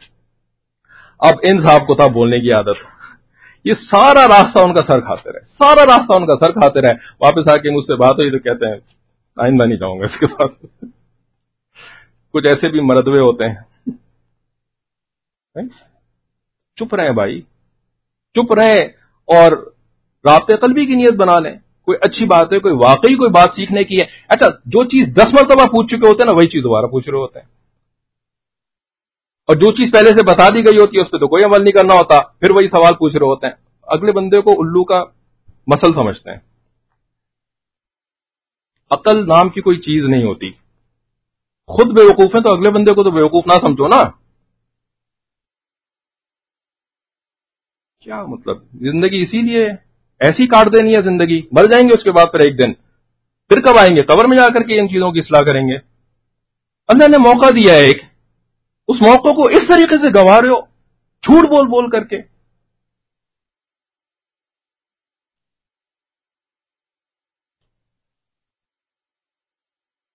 تو فرمایا اصدقوا اذا حدثتم، کہ جب بات کرو تو سچی بات کرو ورنہ چپ رہو. وَأَوْفُوا اذا وعدتم، وعدہ کرو تو اس کو پورا کرو ورنہ وعدہ نہ کرو. ہمیں تو وعدے کرنے کے بھی ایک نا وہ ایک چسکا لگا ہوا ہے وعدے کرنے کا. فوراً وعدہ کرتے ہیں. خدا کے بندے سوچا ہے یہ وعدہ پورا کیسے کرو گے؟ اس کو وعدہ کرنے کا بھی شوق لگا ہوا ہے. وہ وعدہ ہی کیسا جو پورا ہو جائے. ایک پاکستانی انکل ہمیں بولتے تھے امریکہ میں، ان کا ایک اور قول تھا کہ it's a fool who gives away his books. جو کوئی بک مانگے نا تو وہ فول ہوتا ہے جو کوئی کتاب دے دیتا ہے اس کو. اپنی کتاب کسی کو ہدیے میں دے دی، مطلب دے دی پڑھنے کے لیے. And it's a bloody fool who gives it back. جو اس کتاب کو واپس کرتے وہ بلڈی فول ہوتا ہے. ان کا ایک اور قول مجھے یاد رہتا ہے کہ وہ وعدے ہی کیسا جو نبھا دیا جائے. تو یہی ہمارے منشور حیات میں شامل ہے پاکستانیوں کے خاص طور پہ. اور نبی علیہ الصلوۃ والسلام ہمارے فرما رہے ہیں وَأَوْفُوا إِذَا وَعَدتُّمْ، کہ وعدہ کرو تو اس کو پورا کرو. وَأَدُّوا إِذَا اؤْتُمِنْتُمْ، اور جب تمہیں امانت ملے تو اس کو ادا کرو. عد الامانات، امانت کو ادا کرو. وَاحْفَظُوا فُرُوجَكُمْ، اور اپنی عزت و ناموس کی حفاظت کرو. وَغُضُّوا أَبْصَارَكُمْ، اور اپنی نگاہوں کو نیچا پس کر کے رکھو. ہر وقت ٹکٹکی باندھ کر کے چیزوں کو مت دیکھتے رہا کرو. وَكُفُّوا أَيْدِيَكُمْ، اور اپنے ہاتھوں کو روکو کہ ان کے ذریعے سے دوسروں کو اذیت مت پہنچاؤ. عن عبداللہ ابن عمر رضی اللہ تعالی عنہ عن نبی صلی اللہ علیہ وآلہ وسلم فرماتے ہیں کہ اربع اذا کن فیک، کہ چار باتیں، اربع اگر تم میں وہ ہوں، فلا علیک ما فاتک من الدنیا، تو تم سے کوئی دنیا کا نقصان ہو جائے نا، کوئی چیز دنیا کی فوت ہو جائے تو تمہارے اوپر کوئی مسئلہ نہیں ہے. وہ کون سی چار باتیں؟ فرمایا حفظ امانت، امانت کی حفاظت کرنا. وصدق حدیث، سچ بولنا. وحسن خلیقت، اچھے اخلاق. وعفت طعمت، اور کھانے میں پرہیز کرنا، یعنی حلال کھانا اور حرام سے بچنا. اگر یہ چار باتیں تمہارے اندر ہیں تو فرماتے ہیں کہ دنیا کا کوئی بھی تمہیں نقصان ہو جائے نا، سمجھو کہ کوئی نقصان ہی نہیں ہوا. ابوبکر رضی اللہ عنہ فرماتے ہیں کہ نبی صلی اللہ علیہ وسلم فرمایا کہ تم پر لازم ہے کہ سچ بولو، اس لیے کہ سچ نیکی کا ساتھی ہے اور یہ دونوں جنت میں جائیں گے. اور نبی علیہ الصلوۃ والسلام نے ایک اور روایت میں فرمایا کہ تحروا الصدق، کہ تم سچ ڈھونڈتے رہو، یعنی سچ کو تلاش کرنا یہ بھی ہماری ایک ذمہ داری ہے. اگر نہیں مل رہا سامنے تو پھر تلاش کریں جا کر کے. وَإِن رَأَيْتُمْ أَنَّ فِيهِ الْهَلَكَ، اگر تم دیکھو کہ اس میں تمہاری، اگرچہ تم دیکھو کہ اس میں تمہاری ہلاکت ہے، یعنی اگر صورتحال ایسی ہے کہ تمہیں لگ رہا ہے کہ اگر تم سچ بولو گے تو ہلاک ہو جاؤ گے، اس کے باوجود تم سچ پر جمے رہو. فَإِنَّ فِيهِ النَّجَاةَ، اس لیے کہ اللہ تعالیٰ نے صدق کے اندر ہی نجات رکھی ہے. جھوٹے کا ساتھ مت دو، جھوٹ کا ساتھ مت دو، جھوٹ کی ہاں میں ہاں ملانا نہ شروع کر دو. روک سکتے ہو تو ہاتھ سے اس کو روکو، نہیں روک سکتے ہاتھ سے تو زبان سے سچ بول کر کے اس کو روکو. اگر زبان سے بھی سچ بول کر کے اس کو نہیں روک سکتے تو دل میں اس کو برا سمجھو، اس کی ہاں میں ہاں ملانا نہ شروع کر دو. ہم تو دنیا کے چھوٹے سے فائدے کے لیے، یا نہیں بھی فائدہ نظر آ رہا ہوتا نا تو عادتاً گھٹی میں پڑا ہوا ہے. بچپن میں ہمارے ساتھ بہت ساری زیادتیاں ہوئی ہیں، اجتماعی طور پر بھی اور انفرادی طور پر بھی. ہم ان زیادتیوں کو آگے دہرا رہے ہیں. ہمیں چاہیے کہ ہم اس سلسلے کو اب روکیں. ان زیادتیوں کی وجہ سے ہمیں بچپن سے جھوٹ کی عادت پڑ گئی ہے. ہمارے والدین نے تربیت نہیں سیکھی تھی. چونکہ انہوں نے تربیت نہیں سیکھی، اپنی تربیت نہیں کروائی، اس وجہ سے انہوں نے ایسے ہمیں ریز کیا ہے کہ جس کی وجہ سے جھوٹ بولنا ہماری ایک مجبوری بن گئی ہے، اور مجبوری پھر بالآخر عادت بن جاتی ہے۔ تو بھائی انہوں نے نہیں سیکھا، وہ نہیں گئے مشائخ کے پاس، انہوں نے مشائخ کی بات نہیں مانا، اب ہم تو جا رہے ہیں نا، اب ہم تو سن رہے ہیں نا، اب ہم وہی والی مسٹیکس کیوں ریپیٹ کر رہے ہیں اپنی اولاد کے ساتھ؟ کیا جواب دیں گے اللہ تعالیٰ کو؟ صدق کی تین قسمیں، صدق توحید، صدق اطاعت اور صدق معرفت۔ یہ عام مومنین کا درجہ ہے صدق توحید، جیسے کہ اللہ رب العزت نے قرآن میں فرمایا والذین آمنوا باللہ ورسلہ اولئک هم الصدیقون، جو توحید پہ جمے ہوئے ہیں، اللہ پہ اور اس کے رسول کے اوپر، تو وہ صدیقون میں سے ہیں۔ صدق اطاعت یہ اہل علم اور اہل ورع لوگوں کا درجہ ہے۔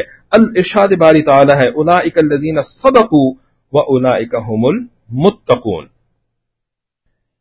کہ ان لوگوں نے سچ بولا اور یہ تقوی اختیار کرنے والے ہیں۔ یہ صدق اطاعت ہے، عمل بھی ان کا جو ہے وہ سچا ہوتا ہے۔ اور صدق معرفت یہ اہل معرفت و اہل ولایت لوگوں کا درجہ ہے۔ صدق کے 6 مراتب، چنانچہ احیاء العلوم میں امام غزالی رحمۃ اللہ علیہ نے صدق کے 6 مراتب گنوائے ہیں۔ صدق لسان، زبان سے سچ بولنا، یعنی جو الفاظ بھی نکلے وہ سچ ہوں، جھوٹ پہ مبنی نہ ہوں۔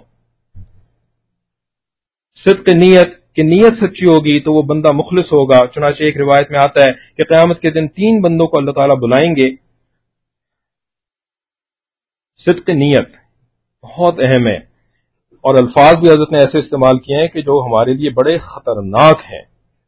فرمایا کہ نیت سچی ہوگی تو وہ بندہ مخلص ہوگا، چنانچہ ایک روایت میں آتا ہے کہ قیامت کے دن 3 بندوں کو اللہ تعالیٰ بلائیں گے، اور باوجود نیک اعمال کے ذخیرے کے ان کی صدق نیت نہ ہونے کی وجہ سے ان کو جہنم میں پھینک دیں گے۔ ان میں ایک عالم ہوگا۔ عالم کون ہوتا ہے؟ علم والا نہیں، عالم وہ ہوتا ہے جس نے باقاعدہ سلسلے کے طریقے سے علم حاصل کیا ہوتا ہے، لگ کے علم حاصل کیا ہوتا ہے، علماء کی مجلس میں بیٹھ کے علم حاصل کیا ہوتا ہے، کتابیں پڑھ کے علم حاصل کیا ہوتا ہے، وہ عالم ہوتا ہے۔ ورنہ تو ہر مسلمان ہی عالم ہے، اس کو پتہ ہے جی ہاں آخرت ہے اور اللہ ایک ہے اور رسول صلی اللہ علیہ وسلم جو ہے وہ اللہ کے نبی ہیں اور پیچھے جو نبی آئے تھے، یہ ہر بندہ ہی عالم ہے، اس کا مطلب ہے ہر بندے کو سب سے پہلے ڈالا جائے گا جہنم میں؟ نہیں، جو اصطلاحی طور پر عالم کہلاتا ہوگا اس دنیا کے اندر، جس سے لوگ پڑھتے ہوں گے کتابیں، تو سب سے پہلا جو ہے وہ عالم ہوگا، اور پھر ایک سخی ہوگا اور ایک مجاہد ہوگا۔ اندازہ کریں کہ کتنے بڑے بڑے اعمال ہیں مگر تینوں کو جہنم میں پھینکیں گے۔ وجہ کیا ہوگی؟ یہ ہمیں دل کے کانوں سے سننا چاہیے کہ ظاہر میں تینوں نے نیک اعمال کیے ہوں گے، ظاہر میں تینوں نے نیک اعمال کیے ہوں گے، لیکن ان کی نیت ٹھیک نہیں ہوگی۔ تو صدق نیت نہ ہونے کی وجہ سے باوجود پہاڑوں جیسی نیکیوں کے ہونے کے ان بندوں کو اوندھے منہ جہنم کی آگ میں گرا دیا جائے گا۔ اگر ہمیں جھوٹ کی عادت ہے، یہ پیر ذوالفقار احمد نقشبندی کے الفاظ بول رہا ہوں بھائی، میرے الفاظ نہیں ہیں، اگر ہمیں جھوٹ کی عادت ہے، اپنے اعمال پر ناز مت کریں، اپنے اعمال پر ناز مت کریں، اپنے آپ کو نیکوں میں تصور مت کریں، اس لیے کہ کہیں ایسا نہ ہو کہ اللہ تعالیٰ کے دفتر میں جھوٹوں کی لسٹ میں نام لکھ دیا گیا ہو۔ ہم کر رہے ہیں عمرے، ہم پڑھ رہے ہیں تہجدیں، ہم پھیر رہے ہیں تسبیحیں، نیک اعمال کے ذخیرے اکٹھے کر رہے ہیں، لیکن ہمارا نام جو ہے وہ جھوٹوں کے دفتر میں لکھا ہوا ہے، اس لیے کہ ہمیں جھوٹ کی عادت پڑی ہوئی ہے۔ حضرت جی فرماتے ہیں اگر ہمیں جھوٹ کی عادت ہے، اپنے اعمال پر ناز مت کریں، اپنے آپ کو نیکوں میں تصور مت کریں۔ اللہ رب العزت منافقین کے بارے میں فرماتے ہیں واللہ یشہد ان المنافقین لکاذبون، اور اللہ یہ بھی گواہی دیتا ہے کہ یہ منافق لوگ جھوٹے ہیں، یعنی جن میں درنگی ہوتی ہے، اوپر سے کچھ اور ہوتے ہیں اور اندر سے کچھ اور، فرمایا کہ ان کا شمار جھوٹوں میں ہوتا ہے۔ تو پہلا صدق تھا صدق لسان، اور دوسرا صدق تھا صدق نیت، صدق عزم، کہ اگر انسان ارادہ کر لے تو پھر اس پر پکا ہو۔ جیسے عمر رضی اللہ عنہ نے بات کی تھی کہ اگر میری گردن بھی کاٹ دی جائے تو ایسی قوم کا امیر نہیں بنوں گا جس میں ابوبکر صدیق رضی اللہ عنہ موجود ہیں، ان کے ہوتے ہوئے میں کیسے امیر بن سکتا ہوں؟ احیاء العلوم سے یہ بات لکھی ہے یہاں پر. تو یہ ان کا صدق عزم تھا. پھر صدق وفائے عزم، اپنے عزم کی وفا کرنے کا صدق، جو ارادہ کیا اس کو پورا کرنے کا عزم ہو، اس میں سچائی ہو. جیسے حضرت انس بن مالک رضی اللہ عنہ کے ایک چچا تھے، ان کا نام انس بن نور تھا، جو غزوہ بدر میں شریک نہیں ہو سکے تھے. اس کی کمپنسیشن میں انہوں نے یہ عہد کیا تھا کہ اگر مجھے اللہ تعالیٰ نے آئندہ اپنے رستے میں نکلنے کا موقع دیا تو میں مکافات کروں گا اس کی. چنانچہ احد کے میدان میں اللہ رب العزت نے ان کو موقع دیا تو سعد بن معاذ رضی اللہ عنہ قریب کھڑے تھے. ان کو دیکھ کر کہنے لگے، سعد مجھ کو جنت کی خوشبو آ رہی ہے. اور اس کے بعد وہ دشمن سے لڑے یہاں تک کہ شہید ہو گئے. جب ان کو دیکھا گیا تو ان کے جسم پر 80 زخم لگے ہوئے تھے. ان کی بہن نے ان کی انگلیوں کے پونوں سے ان کو پہچانا. یعنی ان کی شکل جو تھی نا وہ مسخ ہو چکی تھی، پہچان نہیں سکتی تھی بہن ان کو انگلیوں کے پونوں سے. اچھا میرے بھائی کی انگلیاں ایسی تھیں، کیونکہ اتنے زخم تھے کہ چہرے سے پہچان ہی نہیں ہو رہی تھی.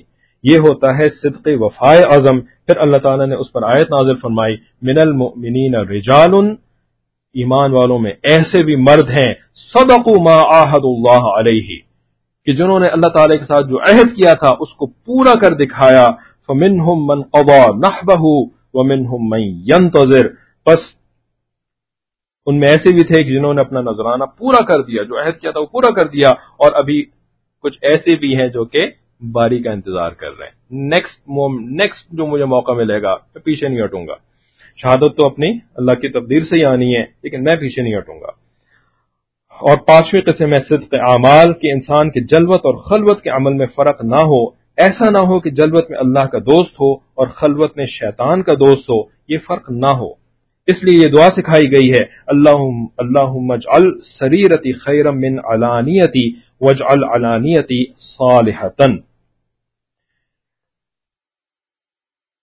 کہ میری جو پوشیدہ باتیں ہیں ان کو آپ میری اعلانیہ باتوں سے زیادہ اچھا بنا دیجیے. جو میں چھپ کر کے کرتا ہوں نا وہ میرے سامنے کرنے والوں کاموں سے زیادہ اچھا بنا دیجیے. اور میری جو اعلانیہ کری ہوئی باتیں یا کرے ہوئے کام ہیں ان کو جو ہے وہ اچھا بنا دیجیے.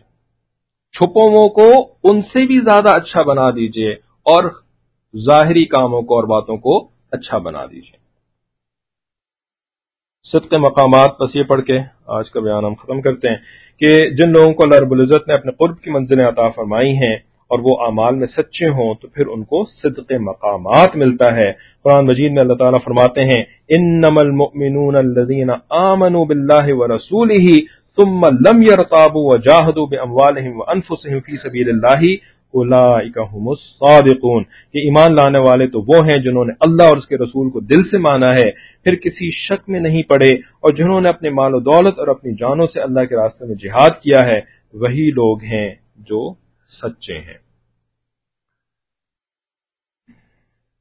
یہ ساری باتیں ہم اپنی اصلاح کے لیے اور جو سننے والے ہیں ان کی اصلاح کے لیے کر رہے ہیں. کسی کے ساتھ کوئی ذاتی بغض، عداوت یا کسی کو نیچا دکھلانا، آپ کے جو احوال ہیں اللہ کو پہلے سے پتہ ہے.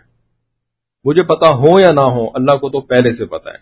اور اگر مجھے بھی پتہ چل گئے تو اس کے بعد پھر میری تو ذمہ داری ہے کہ بھئی آپ کے سامنے ان چیزوں کو رکھا جائے کہ جس کی وجہ سے نا بس اب بہت ہو گئی، اب توبہ کر لیں. توبہ کے کلمات تو پڑھتے ہیں نا ہر مرتبہ، توبہ کب کریں گے؟ کلمات تو ہر ہفتے پڑھ رہے ہوتے ہیں، لیکن کرنا بھی تو ضروری ہے نا توبہ کو. تو ہم توبہ کر لیں، اللہ تعالیٰ ہمارے اوپر سے جو مصیبتیں ہیں جس بھی شکل کی مصیبت ہوں ان کو یقیناً ٹال دیں گے. وما ذلک علی اللہ بعزیز، اللہ تعالیٰ کے لیے کوئی مشکل کام نہیں ہے. اللہ تعالیٰ سے دعا ہے کہ اللہ تعالیٰ بات کی سمجھ اور عمل کی توفیق عطا فرمائے. وآخر دعوانا الحمدللہ رب العالمین. کلمات ہمارے مشائخ کی سنت ہے، ان کا طریقہ ہے، تو ہم ان کی اتباع میں، کیونکہ ہمیں اللہ تعالیٰ کا حکم ہے فاتبع سبیل من اناب الی. تو من اناب الیہ کون ہے؟ جن کو ہم اناب الیہ سمجھتے ہیں. کوئی اوپر سے تو آواز نہیں آتی کہ یہ اناب الیہ، یہ اناب الیہ. تو جن کو اناب الیہ سمجھا تو اب اللہ کا حکم ہے کہ ان کی اتباع کرو. تو ان کی اتباع کے اندر ہم توبہ کلمات بھی پڑھتے ہی رہیں گے، اللہ تعالیٰ کی ذات سے امید رکھتے ہوئے کہ اللہ تعالیٰ کرنے کی بھی توفیق عطا فرما دیں گے. تو اس نیت کے ساتھ ہم ان کلمات کو پیچھے پیچھے دہرا لیں. بسم اللہ الرحمن الرحیم. لا الہ الا اللہ محمد الرسول اللہ آمنت باللہ وملائکتہ وكتبه ورسله واليوم الآخر والقدر خيره وشره من الله تعالى والبعث بعد الموت آمنت بالله كما هو بأسمائه وصفاته وقبلت جميع أحكامه إقرار باللسان وتصديق بالقلب أشهد أن لا إله إلا الله وأشهد أن محمدا عبده ورسوله أستغفر الله ربي من كل ذنب وأتوب إليه برحمتك یا ارحم الراحمین۔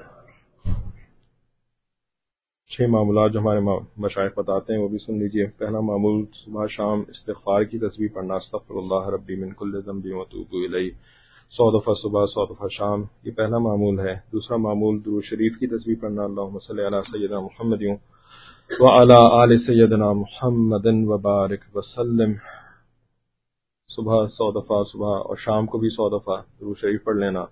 تیسرا معمول قرآن مجید کی روزانہ کچھ نہ کچھ تلاوت کرنا، خواتین کو جب تلاوت نہیں کرنی ہوتی ہے تو وہ نہیں کر کے اس معمول پر عمل کرنے والی بنیں گی۔ اور چوتھا علم اور ارادے سے گناہوں کو ترک کر دینا، جس کو وقوف قلبی ہمارے مشائخ کہتے ہیں، یعنی دل اللہ تعالیٰ کی یاد کے اوپر جما کے رکھنا، اللہ تعالیٰ سے کبھی بھی غافل نہ ہونا۔ جب انسان گناہ کرتا ہے تو یہ اللہ تعالیٰ سے غفلت ہوتی ہے، جب اللہ تعالیٰ کی طرف اس کا دھیان رہے گا تو یہ گناہ نہیں کر سکتا۔ تو یہی چوتھا معمول ہے۔ اور پانچواں معمول مراقبہ ہے۔ یہ ہمارے سلسلے کے مشائخ کا ایک تجرباتی ایک طریقہ ہے، جو کہ ذکر صراحتاً نہیں ہے یا بلا واسطہ ذکر نہیں ہے، یہ بالواسطہ ذکر کا سبب بنتا ہے۔ یہ ایکٹیو چیز نہیں ہے، یہ پیسو چیز ہے، یہ قرآن اور حدیث سے کوئی ثابت نہیں ہے، کوئی ضرورت نہیں ہے اس کو ثابت کرنے کی۔ یہ ایک اینٹی بایوٹک میڈیسن ہے جو ڈاکٹرز نے اللہ تعالیٰ نے دل میں بات ڈالی، اچھا بھئی اس میڈیسن میں یہ والی انگریڈینٹ جو ہے وہ اتنے تناسب میں ہونے چاہیے تو اس سے جو ہے وہ یہ اثر ہوتا ہے۔ انہوں نے اپنے لیبس کے اندر اس کو ٹیسٹ کیا، اچھے ریزلٹس آ گئے، انہوں نے مارکیٹ کے اندر بھیج دیا۔ تو یہ مراقبہ بھی یہی ہے بس، اور زیادہ نہیں ہے۔ تو اس مراقبے کو جو ہے وہ اپنے مشائخ کے اوپر اعتماد کرتے ہوئے ہم کریں گے، کوئی فائدہ ہوتا ہے کر لیں، نہیں فائدہ ہوتا کوئی اور کام کریں، پھر جا کر کے مشائخ اور بھی کام بتانے والے ہیں، بہت سارے کام ہیں مشائخ کے پاس، صرف مراقبہ نہیں ہے۔ تو پانچواں جو ہے وہ مراقبہ ہے، تو وہ کر کے دیکھ لیں اور اپنے مشائخ کے ساتھ پھر رابطے میں رہیں، جو کہ چھٹا معمول ہے رابطہ شیخ، اور ان سے جو ہے وہ دین سیکھتے رہیں۔ یہ کل 6 معمولات ہیں۔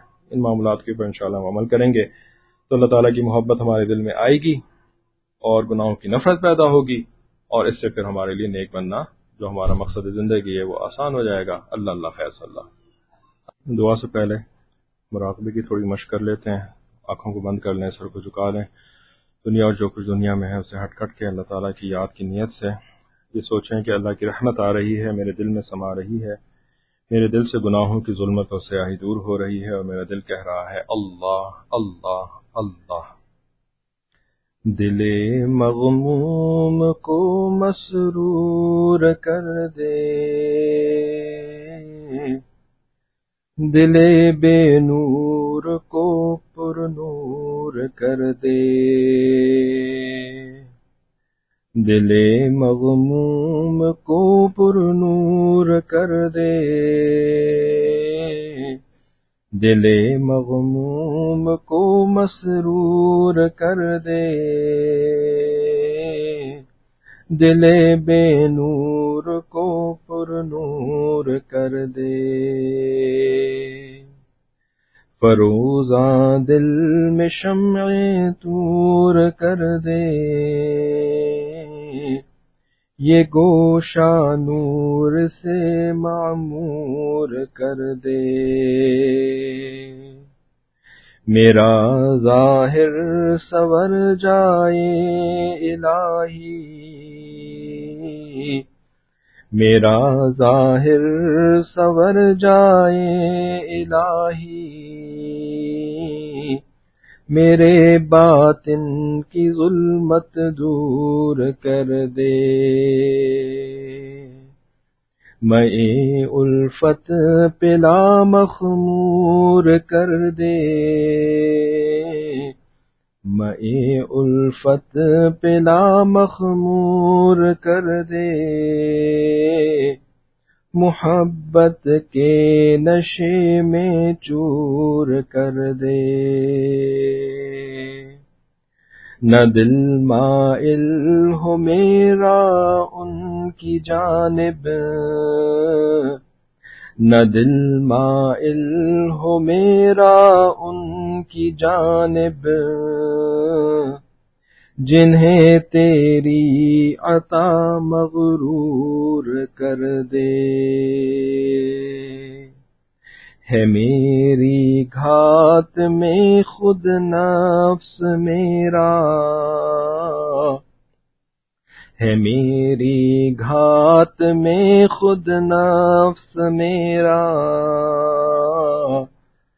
خدایا اس کو بے مقدور کر دے،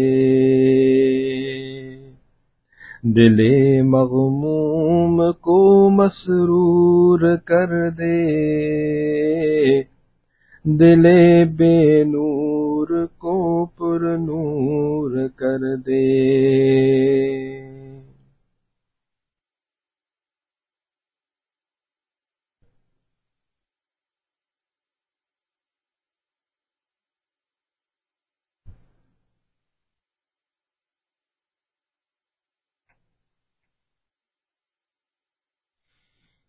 لا الہ الا اللہ محمد رسول اللہ۔ دعا کر لیجیے۔ سبحان ربی العلی الوہاب، اللہم صلی علی سیدنا محمد وعلی آل سیدنا محمد وبارک وسلم۔ ربنا ظلمنا انفسنا وان لم تغفر لنا وترحمنا لنكونن من الخاسرین۔ ربنا لا تؤاخذنا ان نسینا او اخطانا، ربنا ولا تحمل علينا إصرا كما حملته على الذين من قبلنا، ربنا ولا تحملنا ما لا طاقة لنا به، واعف عنا واغفر لنا وارحمنا، أنت مولانا فانصرنا على القوم الكافرين۔ ربنا لا تزغ قلوبنا بعد إذ هديتنا وهب لنا من لدنك رحمة إنك أنت الوهاب۔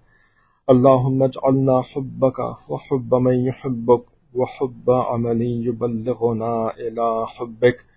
اللهم أرنا الحق حقا وارزقنا اتباعه وأرنا الباطل باطلا وارزقنا اجتنابه۔ اے کریم آقا، ہم تیرے عاجز مسکین بندے ہیں، ہمارے گناہوں کو معاف فرما، ہمارے عیبوں کی پردہ پوشی فرما۔ اے اللہ، ہماری نگاہوں کو پاک فرما، ہمارے دلوں کو صاف فرما۔ اے اللہ، ہمارے سینوں کو اپنے عشق کے خزینے بنا، ہمارے انگ انگ، ہڈی ہڈی، بوٹی بوٹی میں اپنی محبت کو پیدا فرما۔ اے اللہ، اپنی چاہت کو پیدا فرما۔ اے اللہ، اپنے لقاء کے شوق کو پیدا فرما۔ اے اللہ، اپنی محبت کو پیدا فرما۔ اے اللہ، جن سے آپ کو محبت ہے ان کی محبت کو پیدا فرما۔ اے اللہ، جو آپ سے محبت کرنے کی جستجو میں لگے ہوئے ہیں، اے اللہ، ان کی محبت بھی پیدا فرما۔ اے اللہ، جو اعمال آپ کی محبت تک پہنچا دینے والے ہیں ان کی محبت پیدا فرما۔ اے اللہ، ہمارے دل نہیں سل ہیں، اے اللہ یہ پتھر کی سل ہیں، اے اللہ ان کے اندر احساسات نہیں، اے اللہ جذبات نہیں، اے اللہ ہم کسی کو تکلیف میں دیکھتے ہیں، ہمارا دل نہیں اس کے اوپر تڑپتا، اے اللہ ہمیں لوگوں کی بہت بری بری حالات پہنچتے ہیں، اے اللہ ہمارے اوپر اس کا کوئی اثر نہیں ہوتا۔ اے اللہ ہمارے اس دل کو دل بنا دیجئے، اے اللہ دھڑکتا ہوا دل بنا دیجئے، اے اللہ ایک کیفیات والا دل بنا دیجئے، اے اللہ رونے والا دل بنا دیجئے، اے اللہ آپ سے مانگنے والا دل بنا دیجئے، اے اللہ ہمارے اس دل کو مضبوط بنا دیجئے، اے اللہ ہمارے اس دل کا حکم ہمارے اعضاء کے اوپر جاری فرما دیجئے، اے اللہ کب تک نفس و شیطان کا حکم ہماری زبانوں کے اوپر چلتا رہے گا، اے اللہ کب تک نفس و شیطان کا حکم ہماری آنکھوں کے اوپر چلتا رہے گا، ہمارے ہاتھوں پہ چلتا رہے گا، کانوں پہ چلتا رہے گا؟ اے اللہ اس دل کا حکم چلا دیجئے، اے اللہ مرنے سے پہلے پہلے تو ایسا فرما دیجئے۔ اے اللہ ہمارے لیے یہ مشکل ہی نہیں ناممکن ہے۔ اے اللہ ہم تو کب سے سن سن کر کے سن ہو گئے ہیں، اے اللہ ہمارے کانوں سے الفاظ نکل کر کے داخل ہو کے دل تک نہیں پہنچ رہے۔ اے اللہ ہم ماننے والا نہیں بن رہے، اے اللہ ہم عمل کرنے والے نہیں بن رہے، اے اللہ ہم ہار چکے ہیں، اے اللہ اپنے نفس کے سامنے ہار چکے ہیں، اپنی خواہشات کے سامنے، اپنے جو پری میڈیٹیٹڈ خیالات ہیں، نظریات ہیں، توقعات ہیں، اے اللہ ان کے سامنے ہم ہار چکے ہیں۔ اے اللہ ہم سے اپنے آپ کو تبدیل نہیں کیا جا رہا، اے اللہ مہربانی فرما دیجئے۔ اے اللہ اتنی غلاظت کے ساتھ ہم آپ کے سامنے کیسے پیش ہوں گے؟ اے اللہ اس گندے دل کے ساتھ آپ کے سامنے کیسے پیش ہوں گے؟ اے اللہ اس گندے دل کے ساتھ قبر کے اندر عذاب سے ہمیں کون بچانے کے لیے آئے گا؟ اے اللہ اس وقت کے آنے سے پہلے اے اللہ کچھ کر دیجئے۔ اے اللہ ہم سے تو توبہ تک نہیں ہوتی، اے اللہ ہمارے مشائخ ہم پہ محنت کر رہے ہیں، کوششیں کر رہے ہیں، لیکن اے اللہ ہمارے کانوں پر جوں نہیں رینگ رہی۔ اے اللہ کچھ کر دیجئے۔ اے اللہ آپ تو قادر مطلق ہیں، اے اللہ آپ کا تو حکم ہر چیز پہ چلتا ہے، اے اللہ تو آپ تو پورے کائنات کے بنانے والے ہیں، چلانے والے ہیں، اے اللہ آپ کے سامنے تو کوئی کچھ نہیں کر سکتا، اے اللہ ہم بھی آپ کے سامنے تو بے بس ہیں۔ اے اللہ آپ حکم فرما دیجئے، اے اللہ اصلاح کا کوئی سبب مہیا فرما دیجئے، اے اللہ کوئی بہانہ بنا دیجئے، اے اللہ کوئی تو دعا ہوگی جو آپ کو کبھی شاید پسند آئی ہوئی ہو، یا کسی کے ساتھ تو ہم بیٹھے ہوں گے کہ جس کی صحبت آپ کو پسند آئی ہو، اے اللہ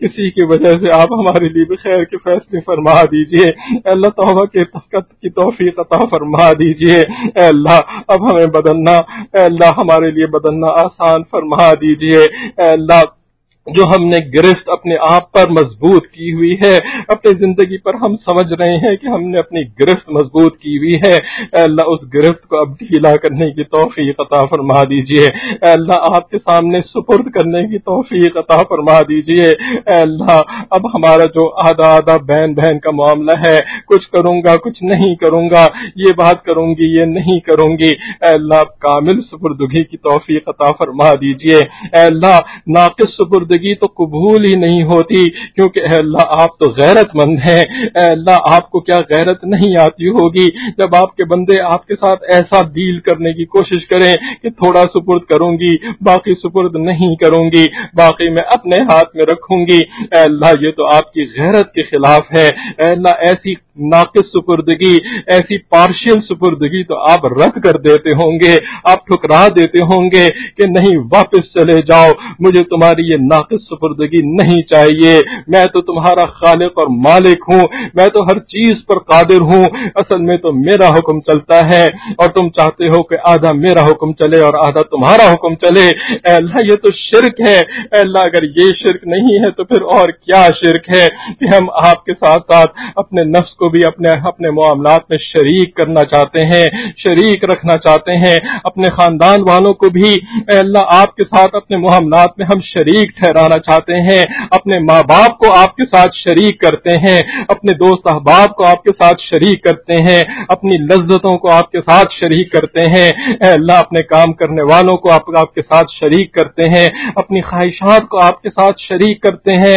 اے اللہ ہم کیسے مشرک قسم یہ لوگ ہیں، اے اللہ کیسے شرک کرنے والے لوگ ہیں، اے اللہ اس شرک کے ساتھ آپ کی محبت آپ کی مدد ہمیں کیسے مل سکتی ہے، اے اللہ ہمیں توحید عطا فرما دیجئے، اے اللہ ہمیں توحید عطا فرما دیجئے، اے اللہ کر نہیں پائیں لیکن کم از کم اپنے دل کے اندر تو ہم توحید کو ماننے والے بن جائیں، اے اللہ کم از کم اپنے دل کے اندر اپنے ذہن کے اندر اپنی عقل کے اندر تو کم از کم آپ کے سامنے کامل سپردگی کرنے والے بن جائیں، اے اللہ عمل کرنا تو مشکل کام ہوتا ہے، اے اللہ یہ تو آپ بھی جانتے ہیں اور اے اللہ سب جانتے ہیں کہ عمل تو بڑا مشکل کام ہوتا ہے اور یہ تو آپ کی مدد کے بغیر نہیں کوئی بھی کر سکتا، اے اللہ لیکن نیت تو ہم نے کرنی ہوتی ہے۔ اے اللہ عقلی طور پر اپنے آپ کو منوانا تو ہم نے خود ہی ہوتا ہے، اپنے عقل کے فیصلے تو آپ نے ہماری اختیار میں دیے ہوئے ہیں۔ اے اللہ عقلی طور پر تو کم از کم اے اللہ ماننے والا بنا دیجئے۔ اے اللہ اس کے لیے تو حج کرنے کی کوئی ضرورت نہیں ہے، اے اللہ اس کے لیے تو عمرے کرنے کی کوئی ضرورت نہیں ہے،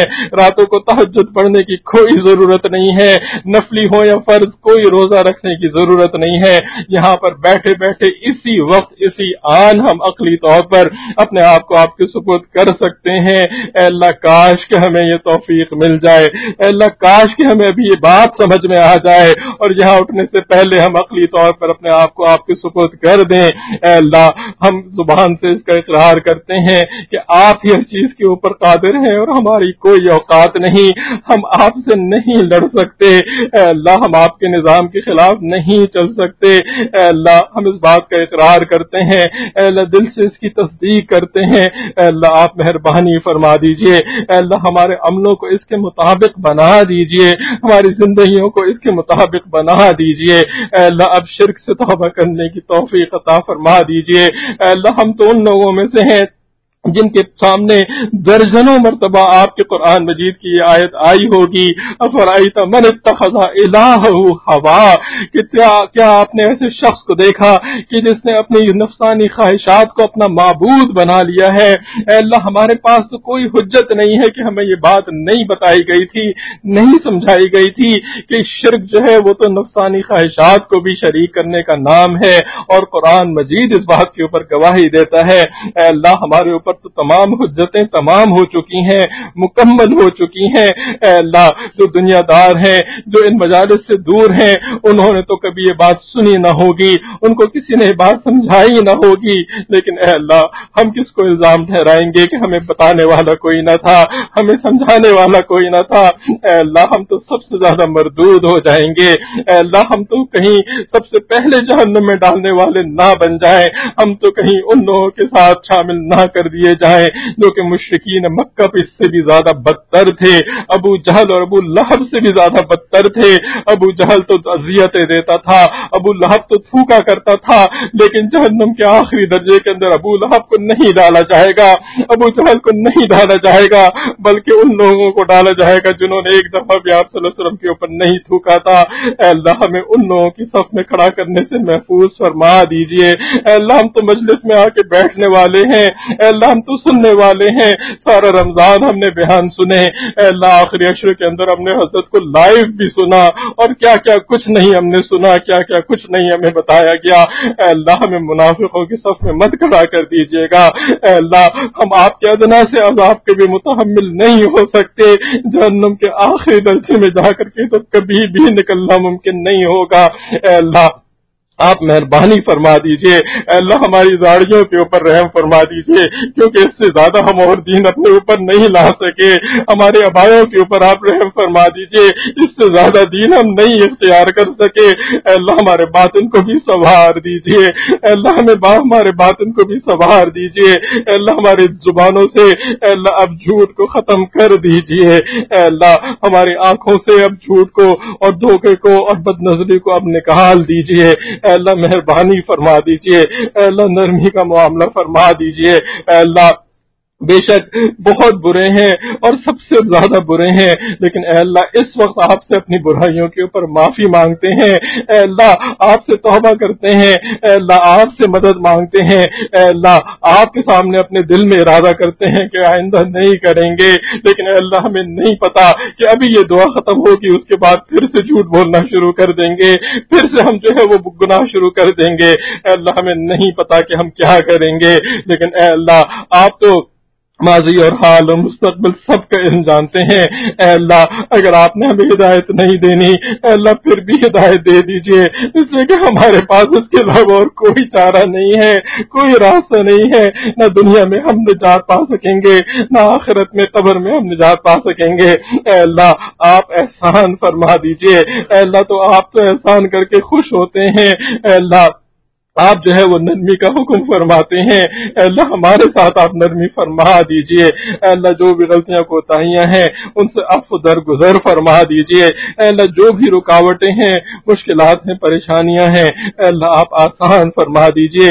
ظاہری ہو کہ باطنی ہو، اے اللہ دینی ہو کہ دنیاوی ہو، اے اللہ تمام مشکلات کو آسان کر دینا آپ کے لیے کوئی مشکل نہیں ہے. اے اللہ دوسروں کو ہم سمجھاتے ہیں کہ اللہ تعالیٰ کو ہم غلطی سے انڈر ایسٹیمیٹ تو کر سکتے ہیں، لیکن اوور ایسٹیمیٹ کرنا اللہ تعالیٰ کی ذات کے ساتھ ممکن نہیں ہے. اے اللہ ہماری انڈر ایسٹیمیشن کی غلطی کو آپ معاف فرما دیجئے. اے اللہ ہم آپ کے ساتھ جو ہے وہ آپ سے بہترین گمان رکھتے ہیں، بہترین ایسٹیمیشن لگاتے ہیں کہ آپ کے لیے ہمیں معاف کر دینا بہت آسان کام ہے. آپ کے خزانوں کے اندر ہمیں معاف کر کے کہ کوئی کمی نہیں آئے گی. اے اللہ آپ کی جنت کے اندر ہمیں بھی جگہ دینے کے بعد آپ کی جنت میں کوئی کمی نہیں آئے گی، اور ہمیں اگر جہنم میں ڈال دیا تو آپ کی جہنم میں کوئی اضافہ نہیں ہوگا. اے اللہ بس آپ خوش ہو جائیں گے کہ آپ کے بندے جو ہے وہ آپ کی جنت میں آپ کی بنائی ہوئی نعمتوں کو انجوائے کرنے کے لیے آ گئے. اے اللہ آپ کے حبیب علیہ السلام خوش ہو جائیں گے اگر آپ نے ہمیں بھی جنت کے اندر کسی نہ کسی درجے میں اکوموڈیٹ کر لیا. اور اے اللہ اگر ہم جہنم میں ڈال دیے گئے، چاہے دنیا کی ہی کیوں نہ جہنم ہو، تو اے اللہ آپ کو بھی پتا ہے، ہمیں بھی پتا ہے کہ آپ کے حبیب علیہ السلام کو اس سے خوشی نہیں ہوگی. اور خوشی کس کو ہوگی؟ جو کہ آپ کا بھی دشمن ہے اور ہمارا بھی دشمن ہے. اے اللہ ہماری مشترکہ دشمن کو اے اللہ آپ ناراض فرما دیجئے. اے اللہ آپ ہمارے گناہوں کو معاف کر دیجئے. اے اللہ اب ہمیں مکارم اخلاق کے اوپر فائز فرما دیجئے. اے اللہ اب ہمیں سچ بولنے کی توفیق عطا فرما دیجئے، سچائی کا معاملہ کرنے کی توفیق عطا فرما دیجئے. اے اللہ صلہ رحمی کی عادت ہمیں بنا دیجئے. اے اللہ ہماری زبانوں سے اور ہمارے ہاتھوں سے جو دوسرے انسانوں کو اذیتیں پہنچتی ہیں، اے اللہ ان اذیتوں سے اب ہمیں روک دیجئے. اے اللہ ہمیں اچھی زبان اور اچھا ہاتھ اور پیر عطا فرما دیجئے. اے اللہ ہمیں اچھے اخلاق عطا فرما دیجئے. اے اللہ جو بھی غلطیاں کوتاہیاں ہم سے ہوئی ہیں، اے اللہ جانے میں ہو انجانے میں ہو، اے اللہ آپ سب سے واقف ہیں. اے اللہ ان کو معاف فرما کر کے اے اللہ ہماری آئندہ آنے والی زندگی کو گزری ہوئی زندگی کا کفارہ بنا دیجئے. اے اللہ بہتر بنا دیجئے. اے اللہ موت کے وقت ہمیں ایمان کی توفیق عطا فرما دیجئے. اے اللہ ہم آپ کے ساتھ دشمنوں کی طرح نہیں ملنا چاہتے. اے اللہ ہم دوستوں کی طرح ملنا چاہتے ہیں. اے اللہ ہمیں دوستوں کی طرح زندگی گزارنے کی بھی توفیق عطا فرما دیجئے. اے اللہ ہم نے جو بھی کیا آپ کی توفیق سے کیا، اے اللہ اس کو اپنی رحمت سے قبول بھی فرما لیجئے. اے اللہ دین کے کاموں میں جو بھی مدد کر رہے ہیں، اے اللہ آپ سب کے ناموں سے بھی واقف ہیں، سب کے کاموں سے بھی واقف ہیں. اے اللہ محنتوں سے بھی واقف ہیں.